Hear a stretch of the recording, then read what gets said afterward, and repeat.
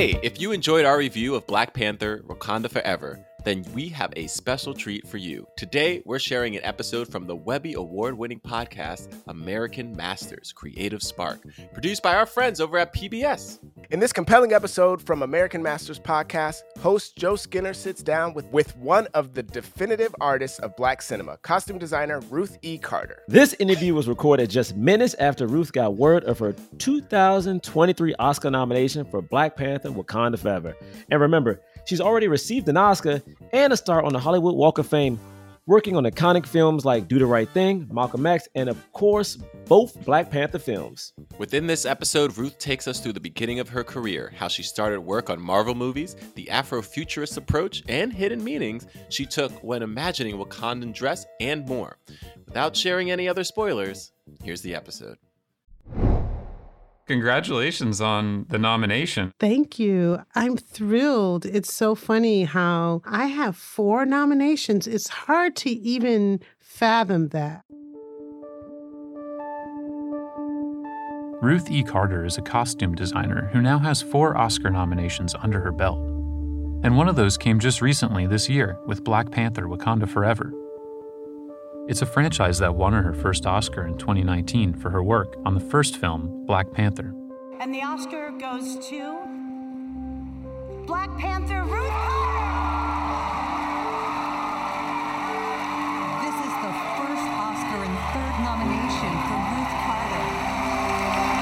Wow! I got it! Wow. This has been a long time coming. It's such a good speech. Marvel may have created the first Black superhero, but through costume design, we turned him into an African king. It's been my life's honor to create costumes. Thank you to the Academy. Thank you for honoring African royalty and the empowered way women can look and lead on screen. I remembered watching it live because I always watch the Oscars, and it stood out to me even then. Luckily, I have a really good writer who we bounce back and forth and kind of figure it out together. It takes a little bit of the edge off. Spike Lee, thank you for my start. I hope this makes you proud. Ruth got her start designing costumes on many of the Spike Lee joints of the 80s and 90s. Movies like Do the Right Thing, Clockers, and Crooklyn. And she received her first Oscar nomination for her costume designs on Malcolm X. These are the questions you and I have to ask. How did we get this mind? You're not an American. You're an African who happens to be in America. You have to understand the difference. We didn't come over on the Nita, the Pinta, and the whatchamacallit. We didn't land on Plymouth Rock. Plymouth Rock landed on us. It was here that she first gained attention for her detailed work on period designs. In Malcolm X, I got to explore a lot of the photographers of the different times. We went from the 20s all the way to the 60s. You want these images to just kind of emerge off the page, but there comes a point where you have to actually use the research as a resource and then gather the fabrics and realize it. My advice is that you get a strong foundation of how you go about coming up with ideas, and I think it'll stay with you for the rest of your career. My foundation was research. I love to research. I'm Joe Skinner, and this is American Masters Creative Spark. In each episode, we bring you the story of how artists bring their creative work to life. Today, costume designer Ruth E. Carter shows us the attention to detail and reverence for history that she channeled into her Oscar-nominated work on Black Panther: Wakanda Forever.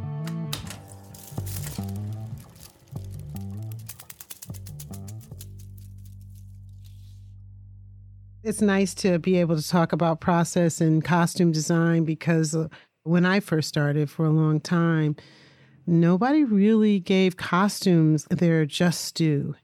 When I did my first costume for a play, I actually auditioned for the play and I didn't make it. So the professor who was the director said, hey, we don't have anybody to do the costumes. You want to do that? And I was like, okay. But I realized that it was an artistic medium. And I got to see my work on stage and look at color balance and relationships between people by what they were wearing. And it allowed me to step outside of my desire to be on stage and inside the story. It allowed me to step outside the story and orchestrate what I was doing with all the characters. And that's how I fell in love with it. I thought, this is big. It felt bigger than just playing the one character. Carter went on to design costumes for over 60 film and television projects, with a portfolio that shows a deep commitment to sharing the past, present, and future of Black culture. She was a natural fit to get involved with a film adaptation of the first mainstream Black superhero, who was originally printed in comics way back in 1966 in Fantastic Four number 52. He's the king of the fictional nation of Wakanda, the Black Panther. I am not king of all people. I am king of Wakanda. And it is my responsibility to make sure our people are safer. I got a call from my agent, and I was like, wow, the Black Panther Party, this is great. And then I got a little bit of material, a few pages from a comic book, like a synopsis, not very much. And I was like, this is not the Black Panther Party at all. This is the Black Panther from the comics. Believe it or not, creator Stan Lee claims his Black Panther has no relation to the Black Panther Party. And in fact, the Black Panther Party came into existence after the comic book superhero.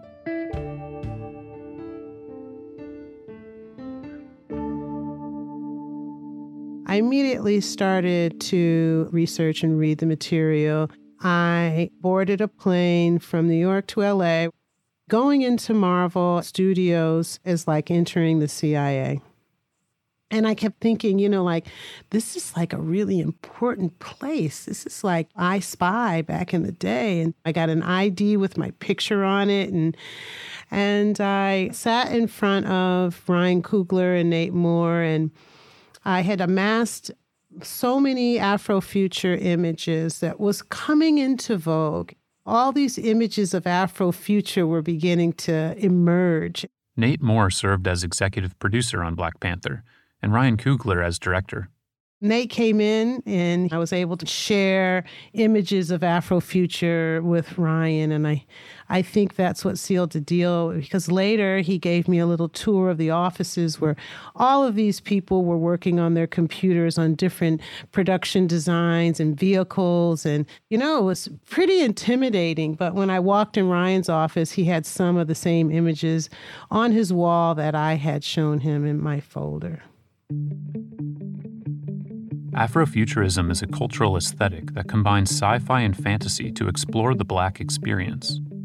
Ruth Carter defines it as using technology and intertwining it with imagination, self-expression, and an entrepreneurial spirit, promoting a philosophy for Black Americans, Africans, and Indigenous people to believe and create without the limiting construct of slavery and colonialism. In Black Panther, the people of Wakanda use their natural resources to create advanced technologies. So naturally, Afrofuturism would become a guiding principle for Carter and for the rest of the Black Panther film team, as they worked to evolve the Black Panther onto the big screen for the first time.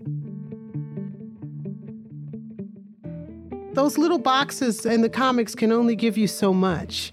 And so the ability to expand on that and elevate that was exciting. And some things were departures. The Dora Milaje in the comics, overly sexualized women of power, very powerful, very strong, fan favorite. Everybody was wondering what the Dora Milaje would look like. And it was Ryan Coogler who said, I want them to be taken seriously. I need them in a uniform. They're the highest ranking female fighting force of Wakanda. They protect the king. They need to be in flat boots. They need to be in martial arts boots, not high heels, no cheerleader skirts, no triangle tops. Drop your weapon.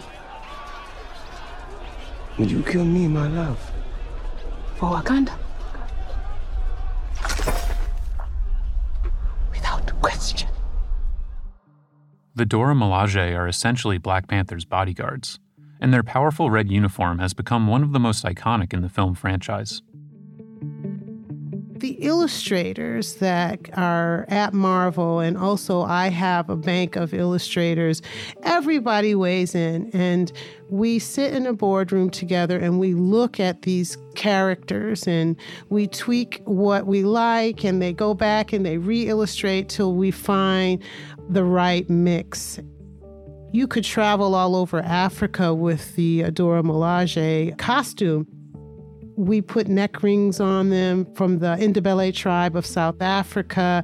And then as we create, we say, well, we want the neck rings and the arm rings to feel like jewelry. So we plated them with a bright sheen.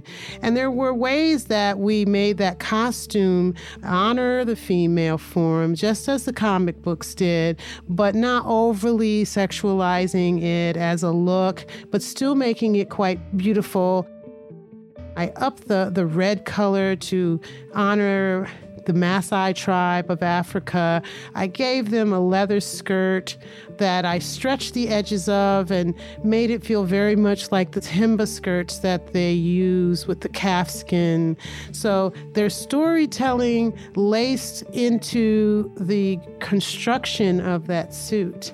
And I feel like when it's done, you actually see a uniform that's beautiful, that's protective, that's Wakanda.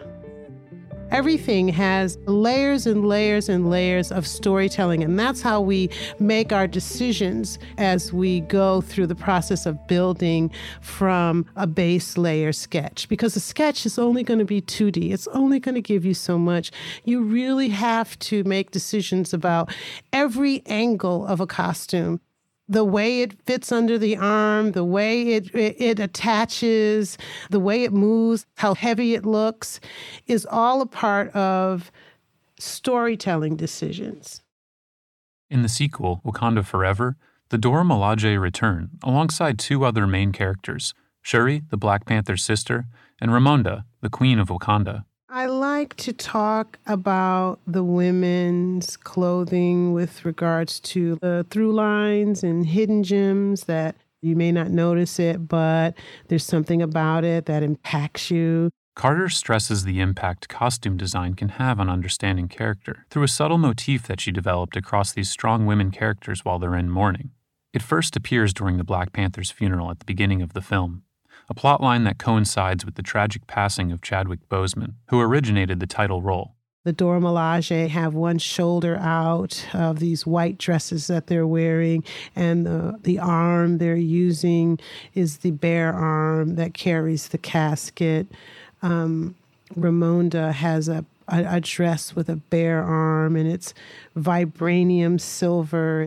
When we first see Shuri coming into the lab, she has one shoulder exposed in her dress.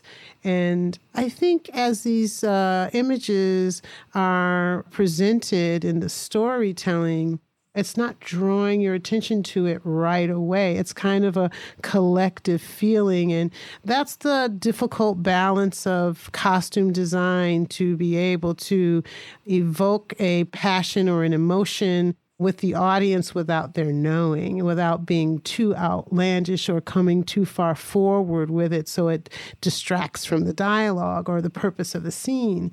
And so that exposed arm on this three very important women in this story, Shuri, Ramonda, the Dora Milaje, has a metaphor attached. That's the beauty of the skin and the color of the skin exposed, being vulnerable, but also being powerful and also beautiful.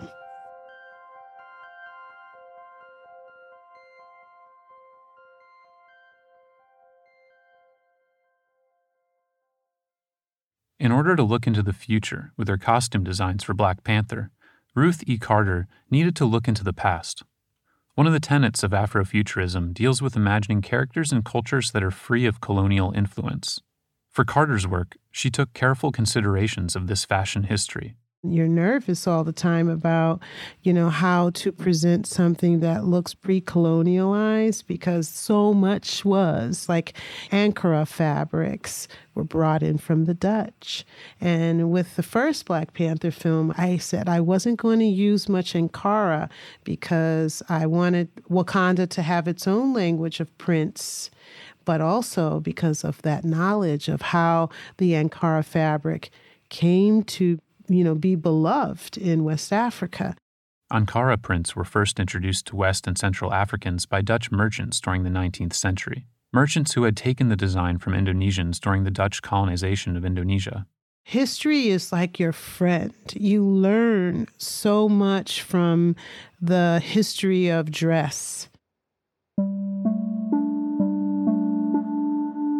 It becomes like the roadmap and a resource for ideas. So I love the element of research and bringing it into futuristic times.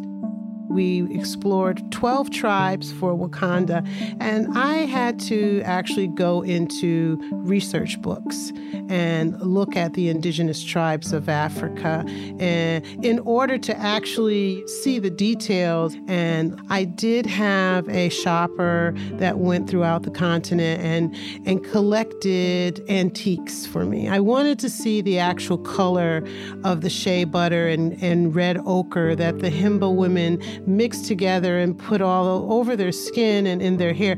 I actually wanted to see it with my own eyes so I could replicate that. I needed to see antique beadwork, not contemporary beadwork, just to see how irregular the beads were.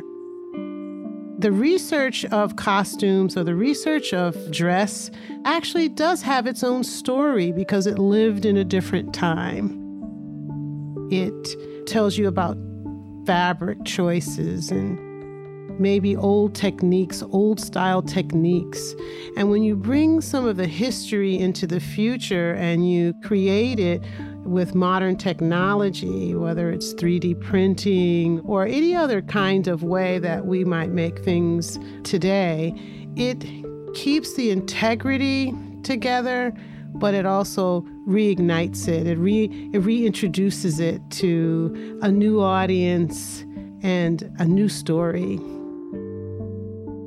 Just as Carter and the team brought pre-colonial African ideas into Black Panther's costume design, she did similar research on Mesoamerican history for Black Panther: Wakanda Forever. We do have the historical anchor of the film, and that is the Maya, and we see them early on. The screen reads 1571 AD, Zama, Yucatan, in a flashback to Mesoamerica. It's part of the origin story of a new anti-hero introduced in the sequel, Namor, the leader of the Talocan people, an underwater culture grappling with Spanish colonization. My mother and her village were driven from their farms by Spanish conquistadors who brought smallpox, a hateful language and dogma from another world.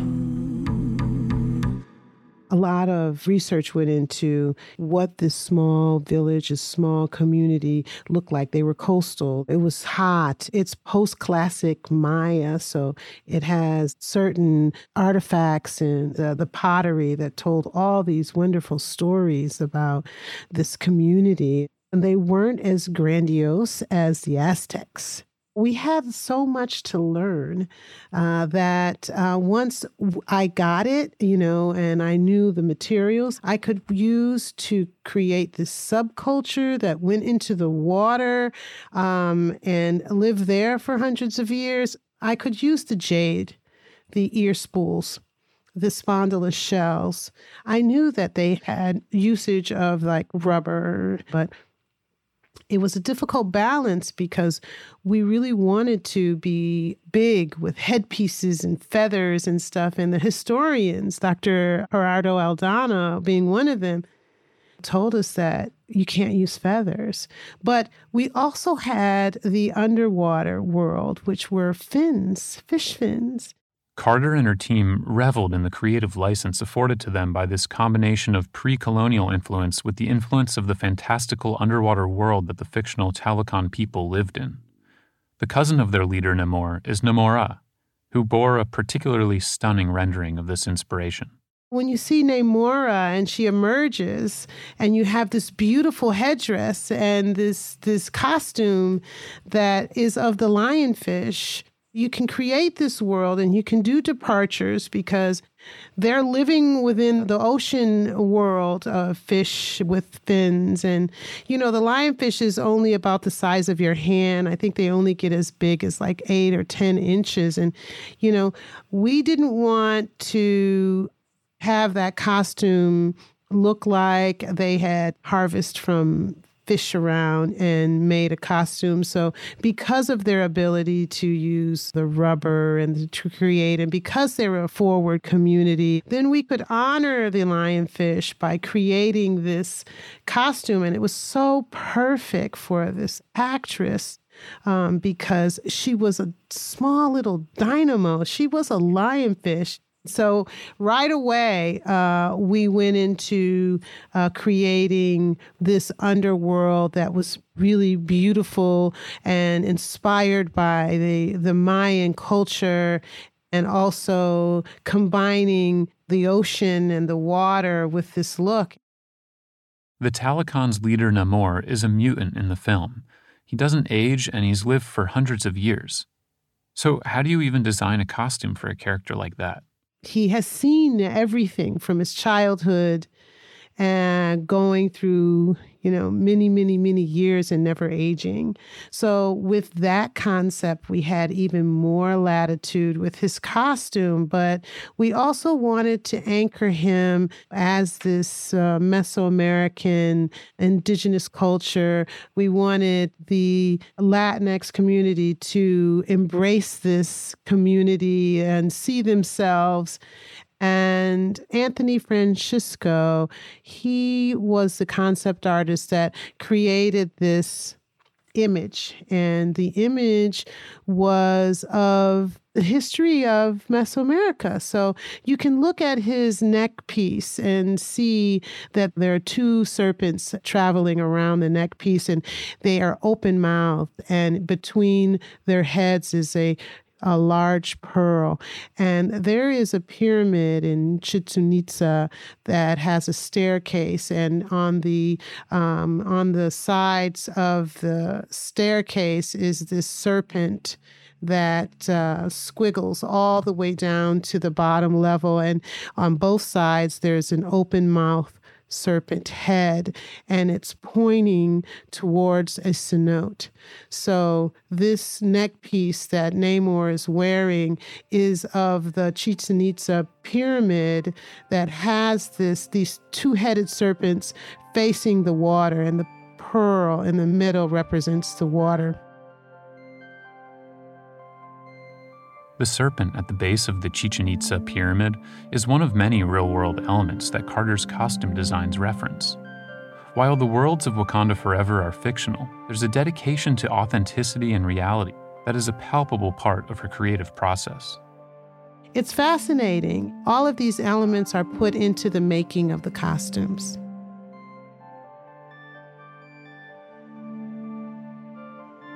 Do you feel a strong sense of responsibility for the work you do as a costume designer?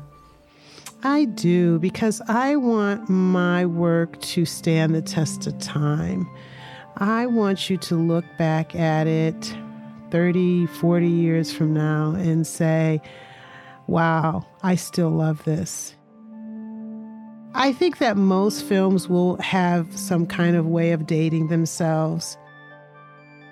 But I think the more honest you are, we're not making documentaries.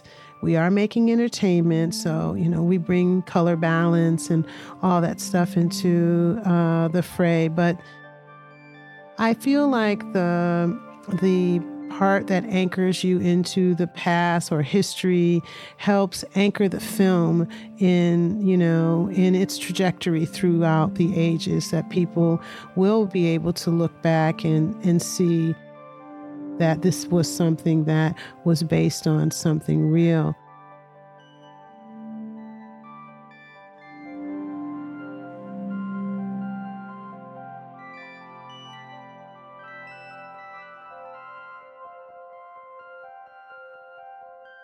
Thank you to Ruth E. Carter for taking us through her meticulous creative process. And we'll see in just a few weeks if she'll be taking home her second Oscar. American Masters Creative Spark is a production of the WNET Group, media made possible by all of you. This episode was produced by me, Joe Skinner. Our executive producer is Michael Cantor. Original music is composed by Hannes Brown. This episode was mixed and mastered by Evan Joseph. Funding for American Masters Creative Spark was provided by the Rosalind P. Walter Foundation, Taya Petchik Irvelino Foundation, the Anderson Family Fund, Sue and Edgar Wackenheim III, and the Philip and Janice Levin Foundation. Thanks. See you soon. Thanks again to our friends at American Masters Creative Spark for sharing Ruth E. Carter's episode with us. If you like what you heard and want to hear more in-depth interviews with leading artists, follow American Masters Creative Spark wherever you get your podcasts.